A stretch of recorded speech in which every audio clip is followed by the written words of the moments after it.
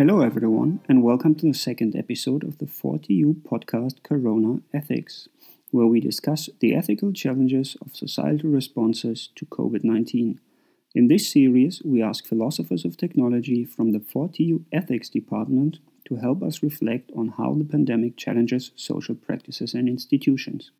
In this episode, Bas de Boer interviews Mieke Boon about how science can make sense of the corona pandemic and how philosophy of science can help us understanding what science can and cannot do. Mieke Boon is a full professor of philosophy of science in practice in the philosophy department at the University of Twente. Bas de Boer is a postdoctoral researcher within the 40U Pride and Prejudice project, where he researches how technologies shape our understanding and experience of health. Hi and welcome to the 40U Ethics and Corona podcast. Today I'm here with Mieke Boon. Mieke, I want to thank you very much for being here. Thank you, Bas. Let me briefly introduce Mieke to you. Mieke is a professor at the philosophy department at the University of Twente, chair in philosophy of science in practice. She has a really interesting background that's, I think, very relevant for current discussions in the context of the coronavirus. She obtained a master's degree in chemical engineering at the University of Twente, and later on she received a PhD in biotechnology at the Technical University of Delft. However, at the same time, she has been very interested in philosophy, which she studied at Leiden University, eventually leading up to, let's say, a professorship at the philosophy department. So in 2006, she initiated the Society for Philosophy of Science and Practice, which she was a board member until 2016. Since 2015, she's the chair of the section Theoretical Philosophy of the National Dutch Research School in Philosophy. And as of recently, she is also appointed as Dean of the Atlas University College at the University of Twente. So it's great to have Mieke here as a guest to, let's say, discuss the intersection of ethical and epistemological aspects in the context of the coronavirus, which I think can be very uniquely addressed from, let's say, the perspective of philosophy of science in practice. Mieke, what I'd like to start with is just with a somewhat broad question about we see a lot of debates going on now, but there are also, let's say, some things that aren't addressed. So what I'm interested in here, which aspects of the coronavirus do you miss mostly in current discussions about the pandemic? And maybe what kind of, let's say, unique perspective does your philosophy of science in practice philosophy have in addressing, let's say, new issues?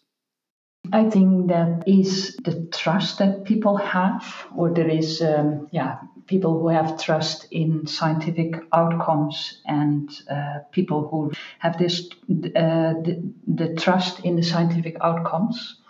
And I think that it is important about why that is, or why people have trust, or why they distrust sciences. And this has to do a lot. This has to do a lot with the pictures of science that people have. So what they believe that science can do or not do.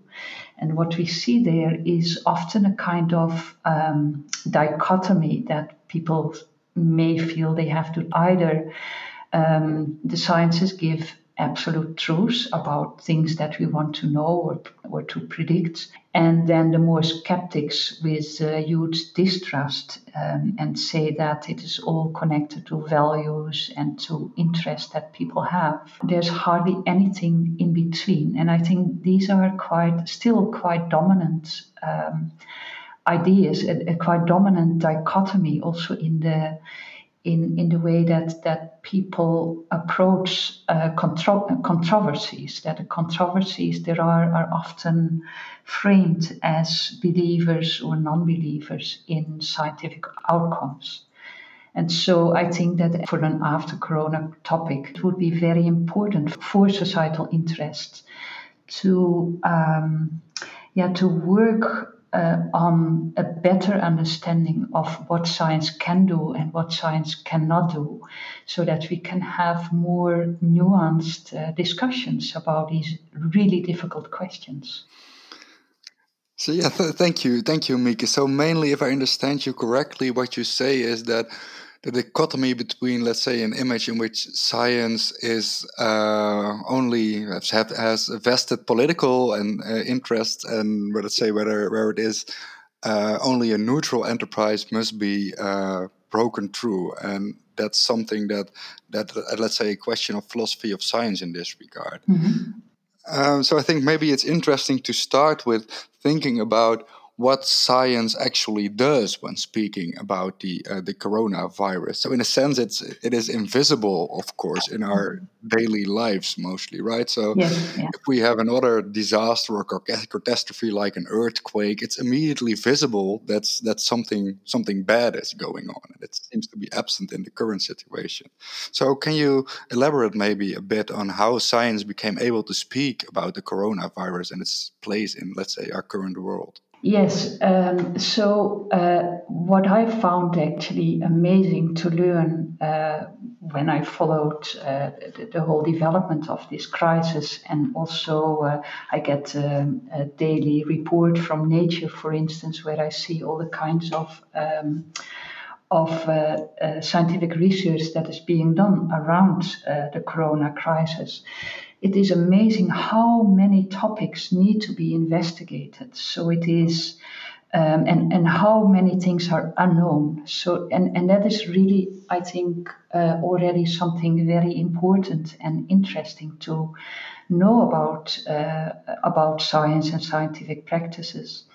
That at the moment of this outbreak, at the moment that the coronavirus appeared, I was thinking myself, so I'm kind of well educated, but I thought, well, it is a virus and we know about spread and we know about infection, but that is not at all true. So researchers all over the world have started from their own perspective doing research in all kinds of things. So how the virus works, how immunity works, how spread works, how responses of people work, the clinical effects of the virus.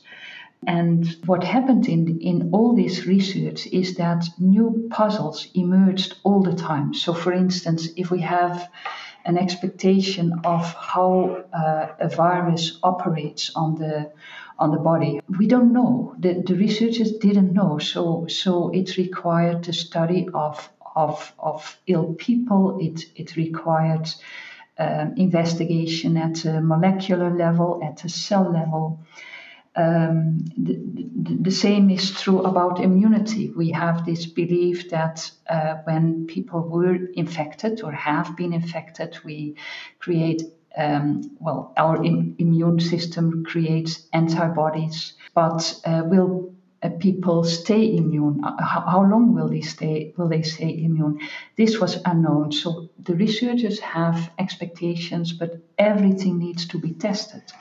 Another aspect of it is that if we want to make calculations on possible scenarios, for instance, we need data, and to get the data, we need to develop all kinds of measurement methods, which weren't there. I mean, there were, of course, more general measurement methods, but for this specific virus and for what it does, new measurement methods needed to be developed, for instance, to find biomarkers on the cell for this virus.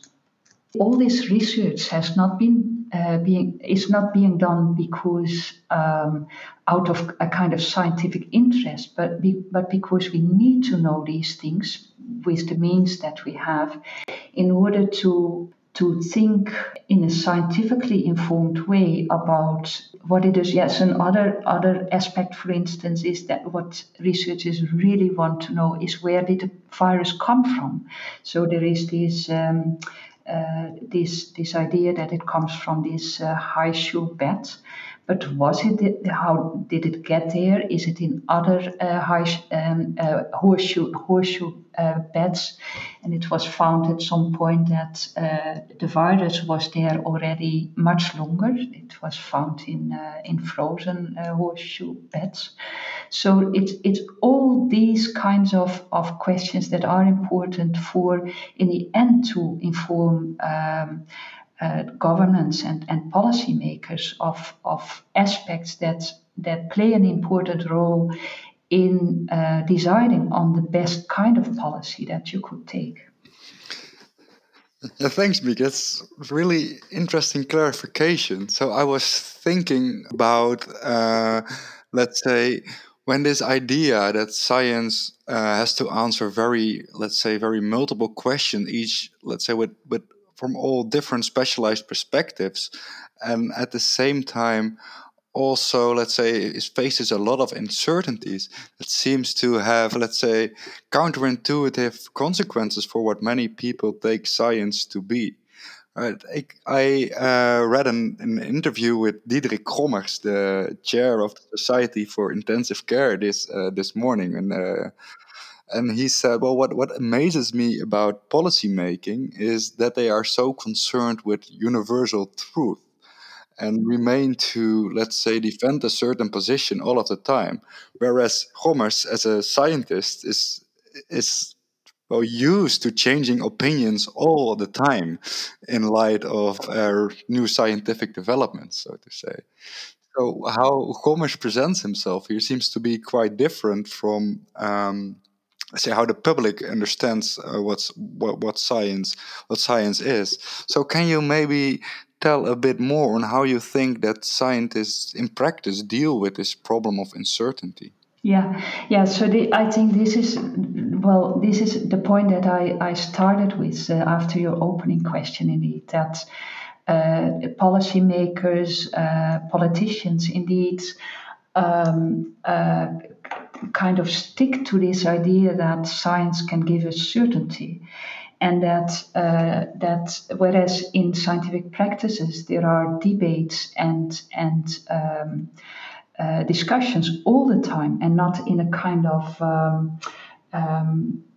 in a kind of productive manner, right? So they come up with a hypothesis and say, well, we see this phenomenon, and it could be explained by such and such. For instance, there is this phenomenon that I read about recently, that children don't get sick from, even though they are infected by the virus. And then scientists start to discuss of how is that possible. And then they start to come up with explanations that they can think of. They say, well, children are young, and so they have a kind of malleable immune systems. They easily produce antibodies, and so that is why they don't get sick. And then, so that is a hypothesis. And then other scientists, but you don't know. It is a hypothesis based on what we know so far about the immune system. And then other scientists come up with alternative hypotheses. And so that is a very constructive debate where scientists with different background knowledge, with different expertise, think about a proposed hypothesis, not to prove that they are right, but to think about it critically, of whether it is plausible, whether it is a justified hypothesis, and maybe to set up research and to measure things. So these discussions are usually very open, and the scientists themselves are not at all certain about their hypotheses. Those are ideas. Those ideas are well informed by their expertise and still in the laboratory. Been wondering why politicians and policymakers find it so difficult to accept that science cannot give any certainty. It doesn't give truth, but what it can give at some point is the best what we have at that point. So supported by certain evidence and certain justification, and scientists can very well explain to what extent they trust what they say, but also where the uncertainties are. And I think that I'm also very much interested in science education, and I think that for societal well-being, it is really crucial that I think that the Corona crisis actually shows that, because this won't be the only crisis. That's what the only pandemic that we will have. I mean, how we live and our vulnerability. There will be more. And these crises should not lead to a kind of civil war about what is true and what is not true, but a better understanding of our limitations. And so that has consequences for our education, to educate people better of why there is uncertainty and why research is needed anyway, right?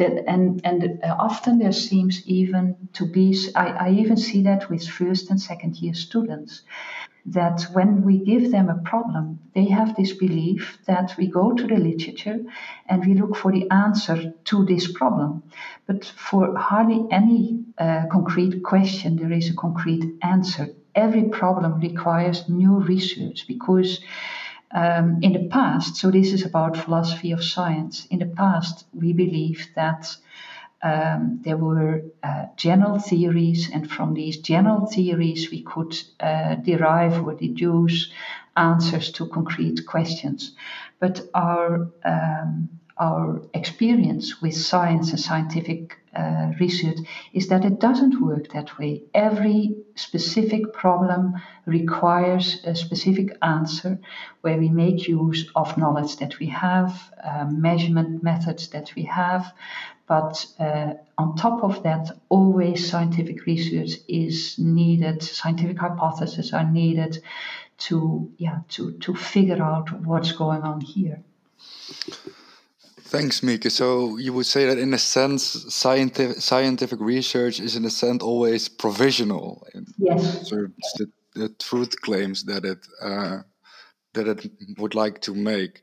What I'd like to ask you as well, also given your, let's say, your own expertise about the role of models in scientific research. So do you think that one way to educate citizens about the working of science would to also highlight the role of models and the importance of models to deal with uncertainty in scientific research? Definitely. I think that there lies a clue of how to do that. So traditionally, science has been presented as kind of facts, presenting facts or presenting laws of nature, for instance. So the image of, and theories, but theories consist of laws. So the traditional view is that we have scientifically proven facts, we have scientifically proven laws. First, about the laws. Why doesn't that work so well? That is because I think that we should adopt a kind of what scientific. We often, for instance, find correlations or causal relationships. But what we know from, and the hopes was that those causal relationships that we find can act as scientific laws. For instance, about virus, right? We could have a causal law about how it behaves. For instance, a causal law that causes immunity in the body. And so there are many causal laws that we, tentatively have.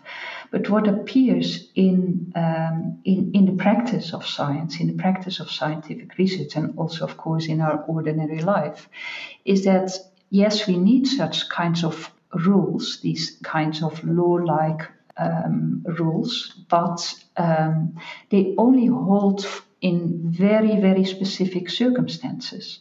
So that is often in the philosophy of science called the ceteris paribus principle, that the law only holds if all conditions are kept equal. But the problem is that we we do not know what the relevant conditions are for that law to hold. A lot of the scientific research is aimed at finding what are actually the physical conditions or the conditions for this law to be true. So a deeper principle in our whole scientific thinking and in the thinking of everybody, I think, is a belief that if there are the same conditions, then also the same effects will happen, right? That is a kind of rule to all our thinking about the world. But this rule is very profound in a sense. It is very deep because it sounds very simple, right? We in our thinking about the world, how we act in the world, we believe that, and it's a very important, metaphysical principle in how we do science, that at the same conditions, the same effects will happen. For instance, with a virus. But the point is, what are the conditions, right? There are so many conditions possibly relevant. And that is what we have to figure out in science. So that's about the laws, and that's also about the problematic character about laws and facts. So we work this way, but this same condition, same effect principle is what it makes extremely complex, is what causes that so much research, additional research is needed to figure out whether a law holds here or not. And then about models. We use, by the way, lots of these kinds of laws in the building of our models. So that already makes it complicated. But why do we need models? So just very briefly, there are different ideas about what models are. And there are many different kinds of models in science. So I think it is important to at least distinguish two kinds of models. The one is mathematical models, so they are quantitative, and they are crucial for using in such a crisis as this one and in all kinds of other application contexts to make calculations. So we need models, for instance, to calculate. So, for instance, now we see that yesterday 8,000 people were tested positive. Today are 9,000, and tomorrow are 10,000. I think that I'm a day behind, but these were the figures. So then you can make a calculation of how fast the spread will go. And so that these kinds of calculations are made by means of models. They are mathematical models, and they are put into computer models, and then they are called simulation models. That is actually the third. So the mathematical model is the basis for building a simulation model. And what a simulation model does, so that is built into the computer, is that you can see the development of a certain event, like the spread over time. And you can also, depending on what the model is like, see what the effects of certain interventions could be. So, for instance, if the model has built into it the number of contacts that a person has every day with different people, and you have numbers of how many people are infected, for instance, then you can make calculations about the spreads. Therefore, you need the number of people that are infected. You need knowledge about how likely it is that another person is infected when they are at 1.5 meters from you, right? So all these empirical findings so far can be built into such first the mathematical model and then the simulation model. And for instance, if then the government thinks, okay, we are going to close the shops, so that's an intervention that you do about which you could calculate what the effect could be on the spread of the virus. So then you say, okay, then we reduce so many contacts with new people, and the chances of that spread in a shop, for instance, is such and such. And then you can make an estimation how that will help to get to reduce the speed of the spread. And to continue on your question of are models important? So these models are very important. So these mathematical models are very important to make such calculations about the effects of interventions. You need to be quantitative about it, because if you take an intervention that has hardly any effects and has a lot of negative effects, then of course you better not do it. So you need to quantify that. Another aspect of models is actually the model that goes before that, and that is what you could call a causal mechanistic model, or I tend to call it a conceptual model. And that is the kinds of models that we could also share with the public as scientists. I think that scientists have a role to play there. That is where you start the modeling. So this is also what I do a lot with students, that to get away from this picture that our knowledge about the world is derived deductively from abstract theories. I try to convince and teach students that scientific thinking starts with modeling, and it starts at our ordinary level of understanding. So, as you and I can think about spread of a virus, right? We have a notion, a concept of infection. We have a notion of how infection works. So, what we do in conceptual modeling is that we try to develop a story, a kind of conception of, okay, how does actually spread of the virus work? It goes by skin contact, for instance. Viruses need a fluid to, not all of them, but assume we know that, need fluids to spread. So it is in droplets. When people meet a lot, then they can spread a lot.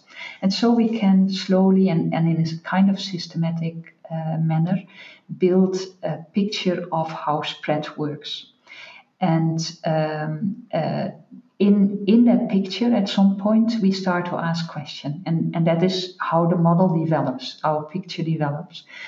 We start to ask questions, okay, how likely is it that it will spread in such a way? And then we start to go to the scientific literature or to scientific research. So we start to inform our model by scientific knowledge.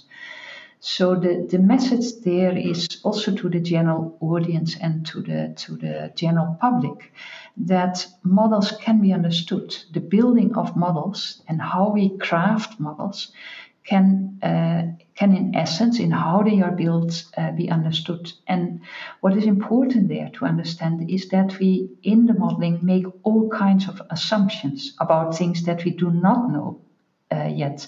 So by sharing the story of, or by sharing how we build the models, what the uncertainties are, what the things are that we do not yet know, what the open questions are. If we could communicate this better, then people would understand better that indeed there is no certainty, but there is still a lot that can be understood in what we did do. There's still a lot that can explain the rationale of why we approach it in this way. And so my ideal in this respect would be that the whole process of modeling would be shared much more, would be much more transparent, both to the politicians and both also to the general audience, to show, okay, this is how it works. And then it is very natural that there is no, that the model outcome, say, is not an absolute truth. I think you really touch upon some really important things here. So what I understand from what you're saying in the last part, but correct me if I'm wrong, is that there also is an important continuity between, let's say, everyday reasoning and scientific reasoning. Exactly. Such that also scientific reasoning can be understood from, let's say, more or less lay between brackets perspective. Exactly, and that is crucial, I think, for the trust in science, right? That now it is often it is often suggested that okay, the RIVM has calculated this, but then the audience wants to know, but how? And is it political what it is? And oh, I'm sure that there are all kinds of values and interests built into that, right? So engage people in and show to them how it is done. And I understand that it is not easy to do that, but I mean that is a task. That is a task by scientists, but also or actually it is a choice. It is even a moral choice that a government can do. That you say, well, we want to have a better a better understanding by well, let's start here. We know now that distrust is often caused by these kinds of arguments, right? That it is black boxed, for instance, or people feel that it is black boxed. So if we know that it is that this is one of the causes of distrust. I mean, there's many causes, of course. If we know that, then we should not do kind of commerce or so, or hire advertisement and communication people to improve that, to make people more easily believe what we do. But instead of that, engage people and help them better understand. And that will cost an enormous effort. But I think it is not impossible. It is possible to do that. It is possible to also, at each level of education, it is possible to help people better understand of how these things work. And I think in this corona, or due to this corona crisis, there is a fantastic chance, because we can now become convinced how important it is that people better understand the role of scientific research in everything that is threatening us. And so I'm sometimes also wondering about education. I love science. You must know I love science, but I'm wondering really, why do we teach students Newtonian mechanics at high school, and not these kinds of things, right? Where you would work towards a kind of literacy, scientific literacy, where people can understand at a basic level how the scientific research works, and how we can go about in the best possible way we have at this point. So now we're moving a bit also to the topic of how science and science communication works in this context. So at the same time, while we see that indeed people might or might not be scientifically literate, they seem to act nowadays as being scientifically literate. So it's sometimes said, for example, that Dutch society momentarily consists of 70 million virologists, or something like that. So what I find interesting in what you tell here about models is also whether this story of science can backfire as well. So if you, for example, present scientific research as quite value laden, and that also these values might inform the models, whether that not in turn would, let's say, also convince groups that science is indeed not to be trusted. Okay, so I think you raise several quite interesting things. First of all, I think it is fantastic if there are 70 million virologists in the Netherlands, really, because it means that people want to think about the topic. They want to form their own opinion. They want to understand what's going on. They want to understand how things work. And the problem is that that we have to do. It is but we have a problem that we are talking about a very complex system. And so there are no easy laws. That is why I started to talk about laws, right? The nice thing about laws was that they seem to be easy. But laws are not easy. It is much more complex. Systems behave often very different than we would expect based on our simple laws that we think we can use to make inferences, to draw conclusions. So I think that when seeing that there are 70 million virologists in the Netherlands, is the best possible starting point to start working on models, on introducing models, on introducing to show people how these models work. And an important thing that I would like to so the task is then to help people develop a better and deeper understanding. So now they have hardly any information for their thinking. They have hardly any knowledge for independently thinking and drawing inferences, and very often this is what you see in newspapers, when people talk in their chats. You see them draw simplistic inferences all the time and believe that is true, because that is, of course, how we think, right? And that's not wrong. It is fantastic that people do that and that they try it, but we don't offer them enough to take it a step further. And that is where there lies a task for scientists and also for the government to support that. And so what I could imagine here is that, so as I said, systems are much more complex than we would think, based on the kind of laws we can still understand, the kind of causal relationships that we can still understand. And where people, if you take if policy does something that does not agree what they believe based on their laws, on their simple thinking, then they get angry. Then they feel that something strange is going on here, right? Which is completely reasonable in a sense.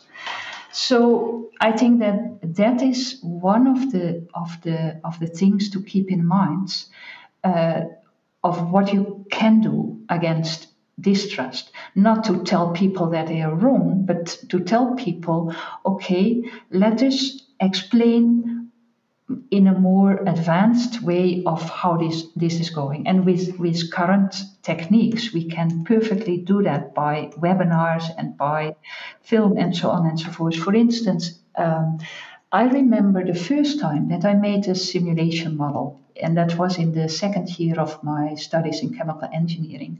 And it was a simulation model of how a sewage plant develops, how the bacteria in it grow, how the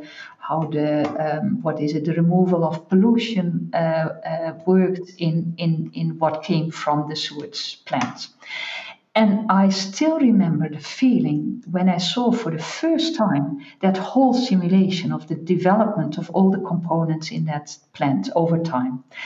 And I thought, wow, this is fantastic, because I could never, ever have thought intuitively, based on what I know about bacteria, about what they do and so on and so forth, that the dynamics of this system works like that.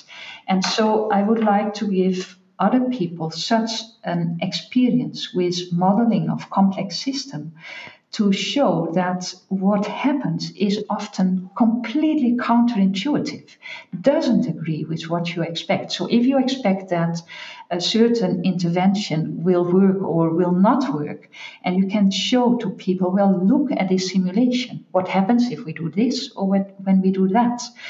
Then then they can develop a kind of understanding. Oh, wow! Now I can kind of sense why a certain policy is taken.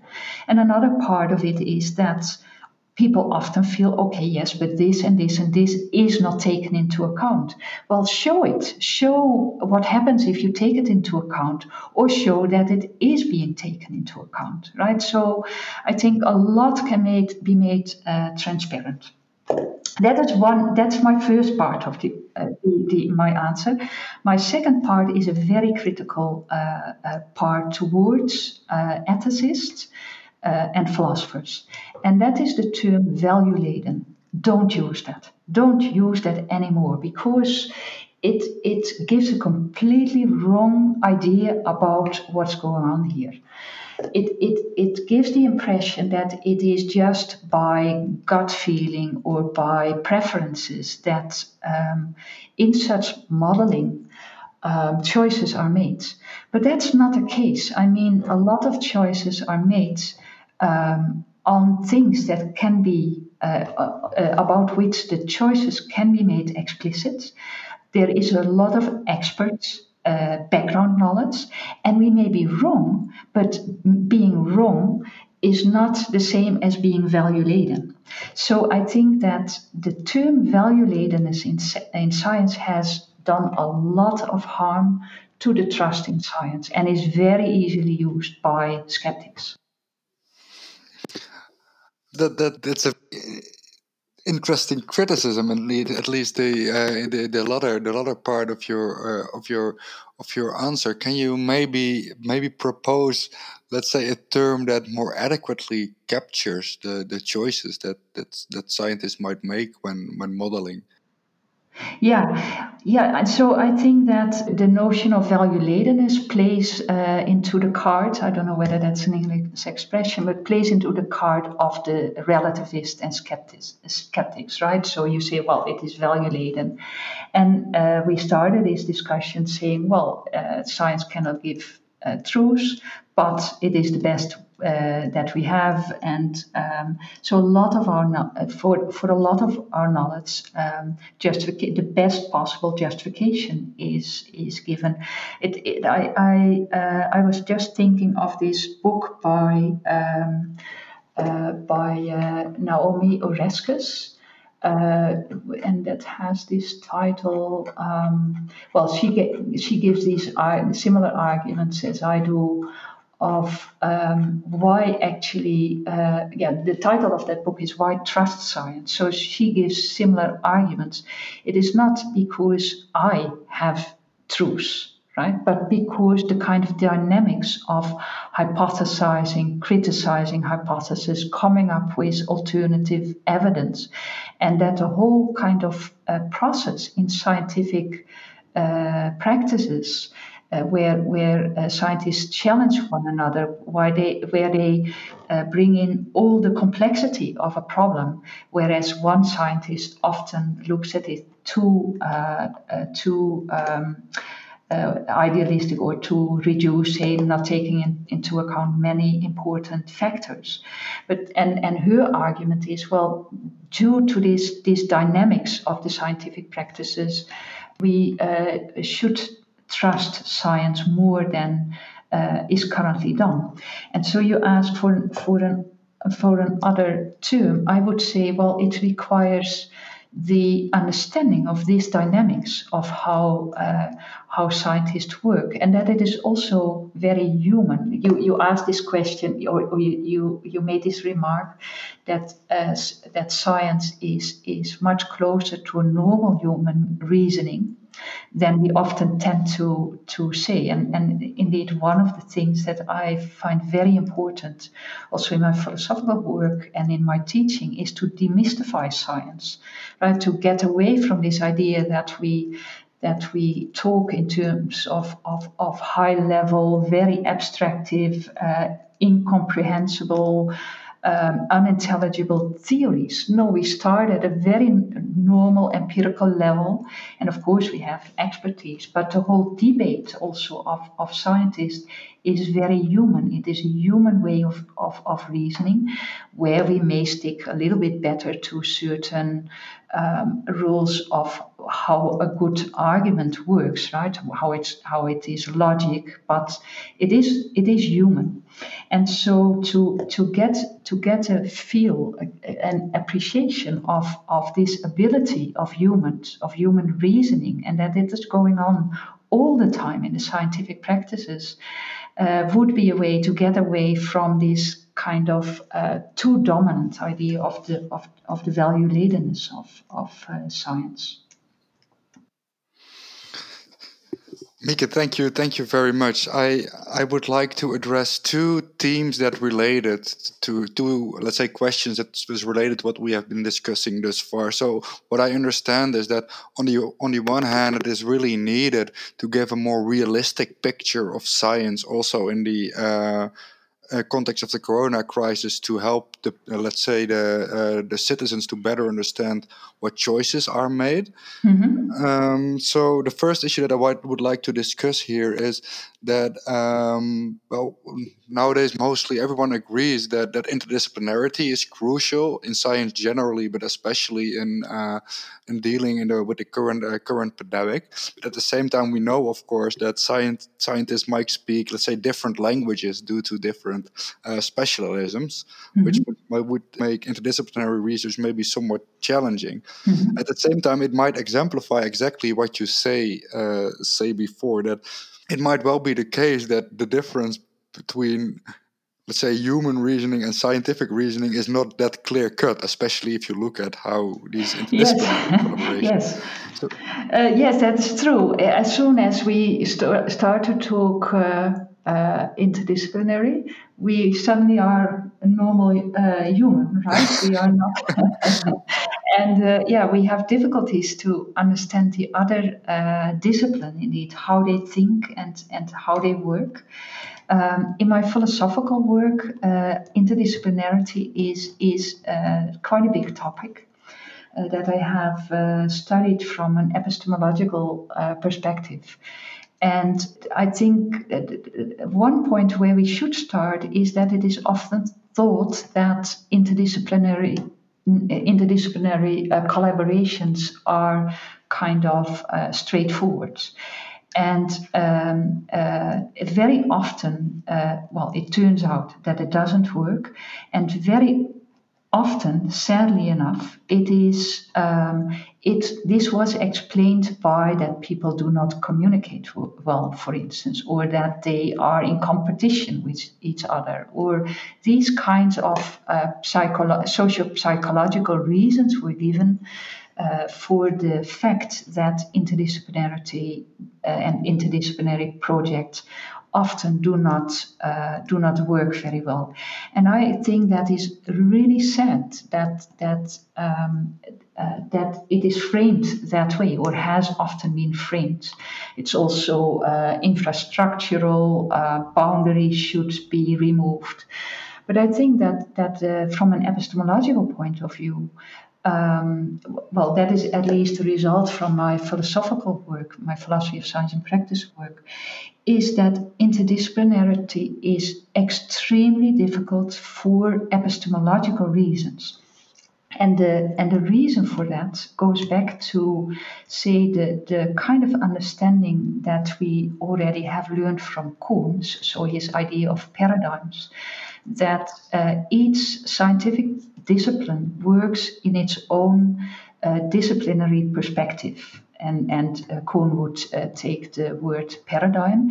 In Kuhn's case, paradigms follow up on each other because he was mainly focused on physics.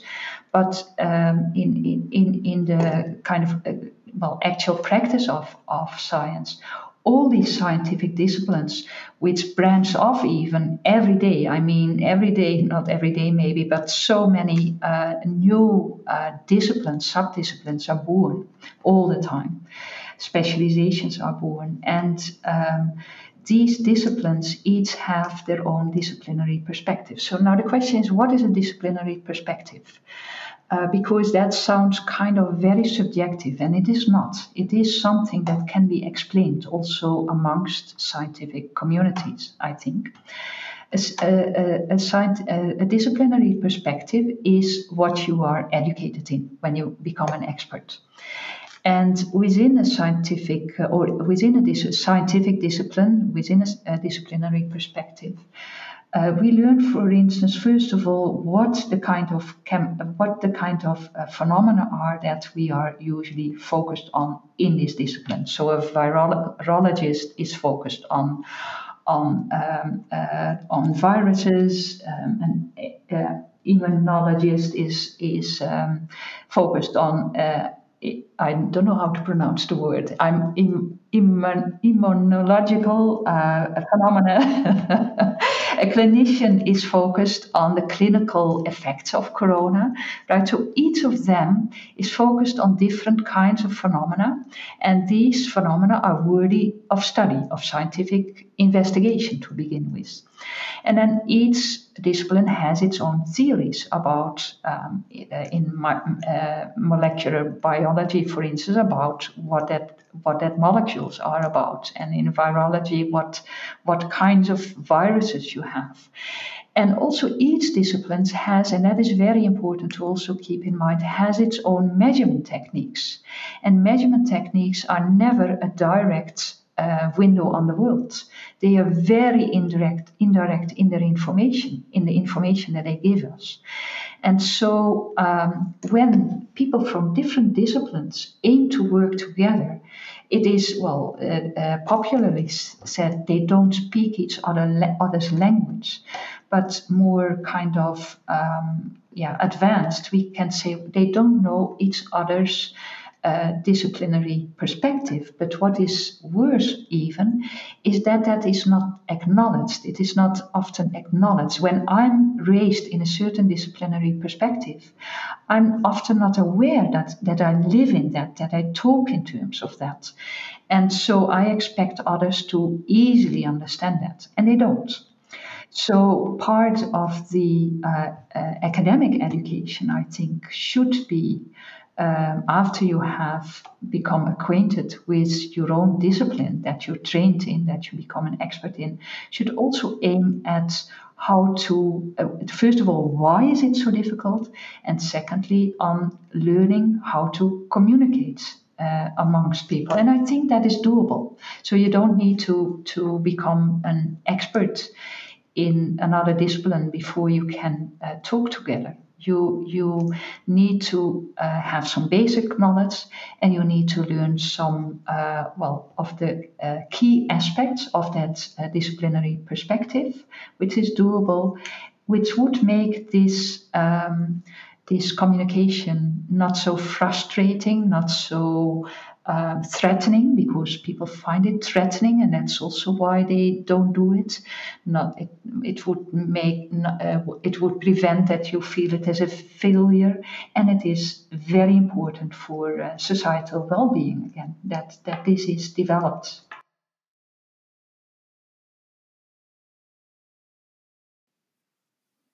So, if I understood you correctly, there is a kind of parallel between That is interdisciplinary a good point. research Yes, and science communication. and that's a very nice point actually, because also when we do science communication, we often forget about the disciplinary perspective within which we develop the knowledge and the outcomes. So we should, in the communication with the audience, also be very aware how this background plays a role. So also one of the goals for science communication then could be to help citizens entering your own disciplinary perspective. Yes, and the other way around, right? Also help scientists to get this awareness and how they communicate about that. For instance, I saw several examples also of science communication. How, for instance, graphs are presented.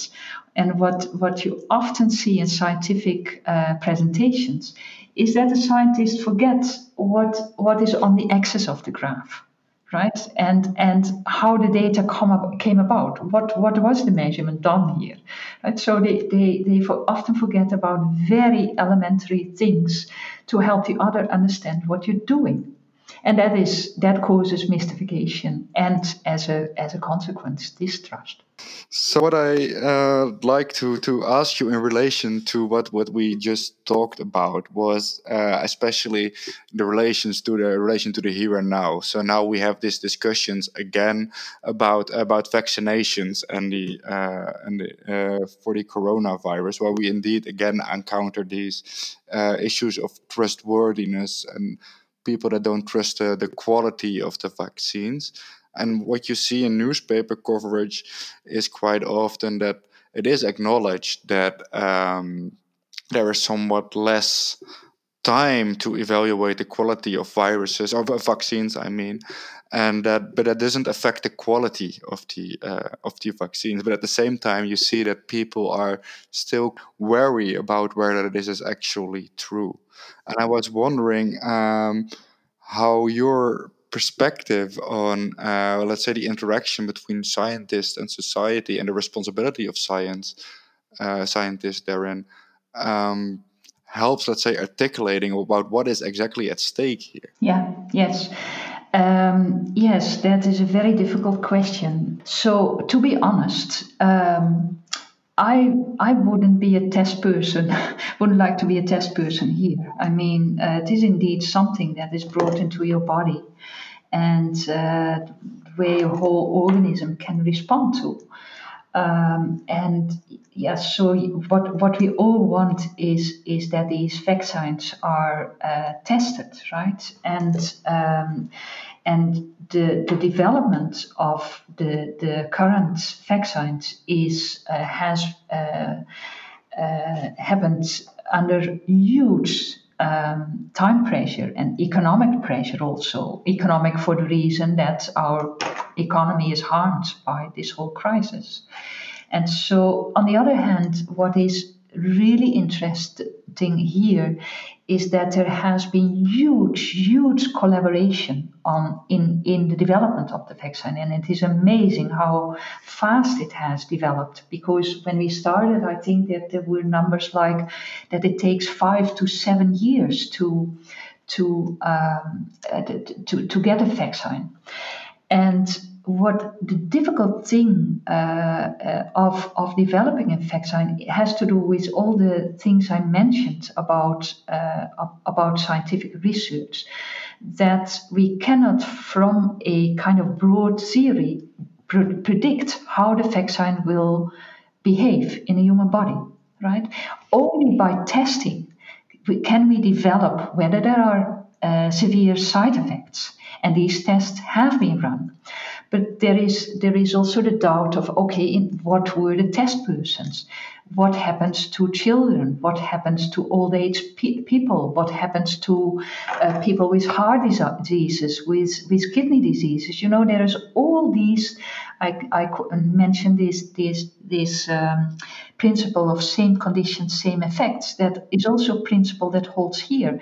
We don't know what the conditions are that interfere with the vaccine, and the only way of getting to know that is indeed by discovering, by monitoring the whole vaccination program, and look very cautiously at what symptoms people may develop. Where the difficult thing always is, because this is in the past vaccination critique, that certain symptoms were attributed to the vaccine, but we do not even know. There could also be another cause, right? So if we see strains, so you need to see that at a certain frequency, for instance. So talking about it as if it is simple, no, it is very complex, and it is a trade-off between, on the one hand, that the effects of getting infections by corona can be severe for individuals, on the one hand, and the risks that people run by taking a vaccine. Right, that there may also still be some risks, but it is a trade-off, both at the individual level and at the policy level of when. And it is not here, of course. It is not only the scientists that decide. It is also all these bodies that admit not approve of a certain vaccine, right? So it is not the scientists who decide on it. It is also these bureaus that admit for when a vaccine or another medicine can be used and sold on the markets. And another aspect of because what we see is this whole anti-vax movement also. And there I think that we see also an example of simple reasoning. An important argument that is, so this is the same as 70 million people who are virologists currently. There are also 70 million experts on what vaccines do. And a very important law, in a sense, that they use, they think is can be extrapolated, is the vaccine towards measles. So measles has been the vaccine against measles has been an object of lots of controversy. And the point with measles is indeed that a human body develops better immunity towards measles naturally than by the vaccine. But that is maybe not a rare case, but there are many cases where this is not the case. But what anti-vaxxers infer from this, that in the case of measles, the human body does it better, that it is always the case that the human body develops better naturally. And that's not the case. There are many, many viruses like polio, like tetanus, like the virus that causes, ovarian cancer. There, the vaccine is better than human nature. Then the human body can do that. So what you see here in the simple reasoning that people have is that they infer from one example a generalization as if that holds for all vaccines. And I think that on this part, it is very important. So science communication here is very important to inform the public of these kinds of considerations. And it is true that as yet, we do not know what is the case for the coronavirus. It could be that in the end, it appears that, for instance, with children, it is better to do that naturally. But it can also be the case that the vaccine does better. So yeah, again, we see here basically an idea that the image of science as a total machine or a certain totality should be abandoned in favor of the specificities of what scientists are concerned with and the specific practices and different vaccines that each have very different characteristics. Exactly. Yes. And I think if you put it that way, it is of course important not to scare people off, not to say, oh, it is so complex, you shouldn't think about it, right? So as I said, it is fantastic that people think about this, that they do this reasoning. But I think at the same time, it is crucial to give them scaffolds, to give them helps, to give them ways of reasoning at a higher level to a better understanding and coming closer to what the scientists are reasoning about. And to put it as a very big claim, I really think that we should rethink our education, our high school education and our academic education, with the question of how can we prepare people for current society to engage in a better way in these kinds of understanding. And I think it is really of societal importance to think about it, because currently we see really escalations of disagreements on the basis of extremely simple, well, now I keep saying not simplistic, but simple reasoning, too simple reasoning. Thank you very much, Mieke. I'd like to end with a very general last question that you maybe all already have partly answered. So what I would like to conclude is to ask you, what would be the most important lessons for future events, let's say climate change or new pandemics, that we can learn from how the current pandemic unfolds?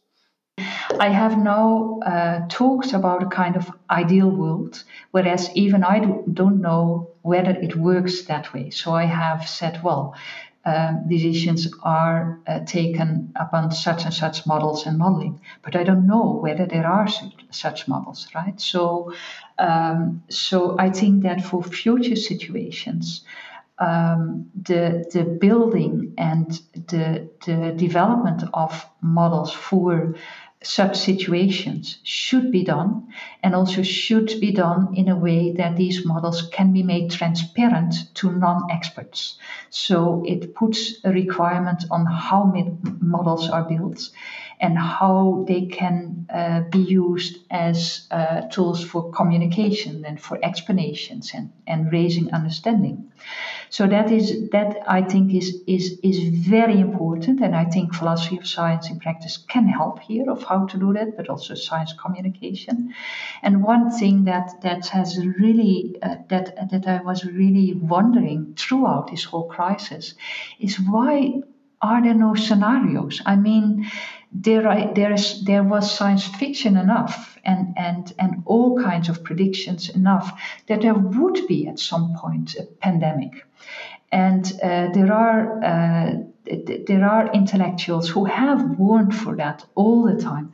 So why were we not prepared for that in all kinds of ways? Why did we behave, also our governments and the advisory bodies of the governments, to saying, well, this suddenly happened to us? I mean, we could have prepared for 10 years already in a scientific way, and in not on the vaccine and not on what this exact virus is, but on the models of what to do if.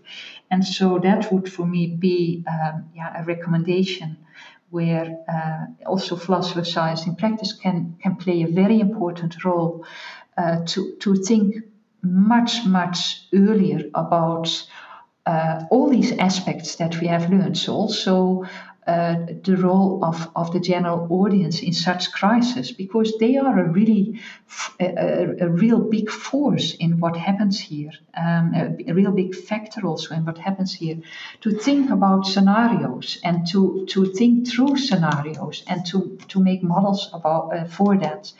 That can help people make quicker decisions, and also I call models also often tools for thinking, right? Tools for our reasoning that help us so that we do not have to do that in very confused debates, but really also as help for our thinking.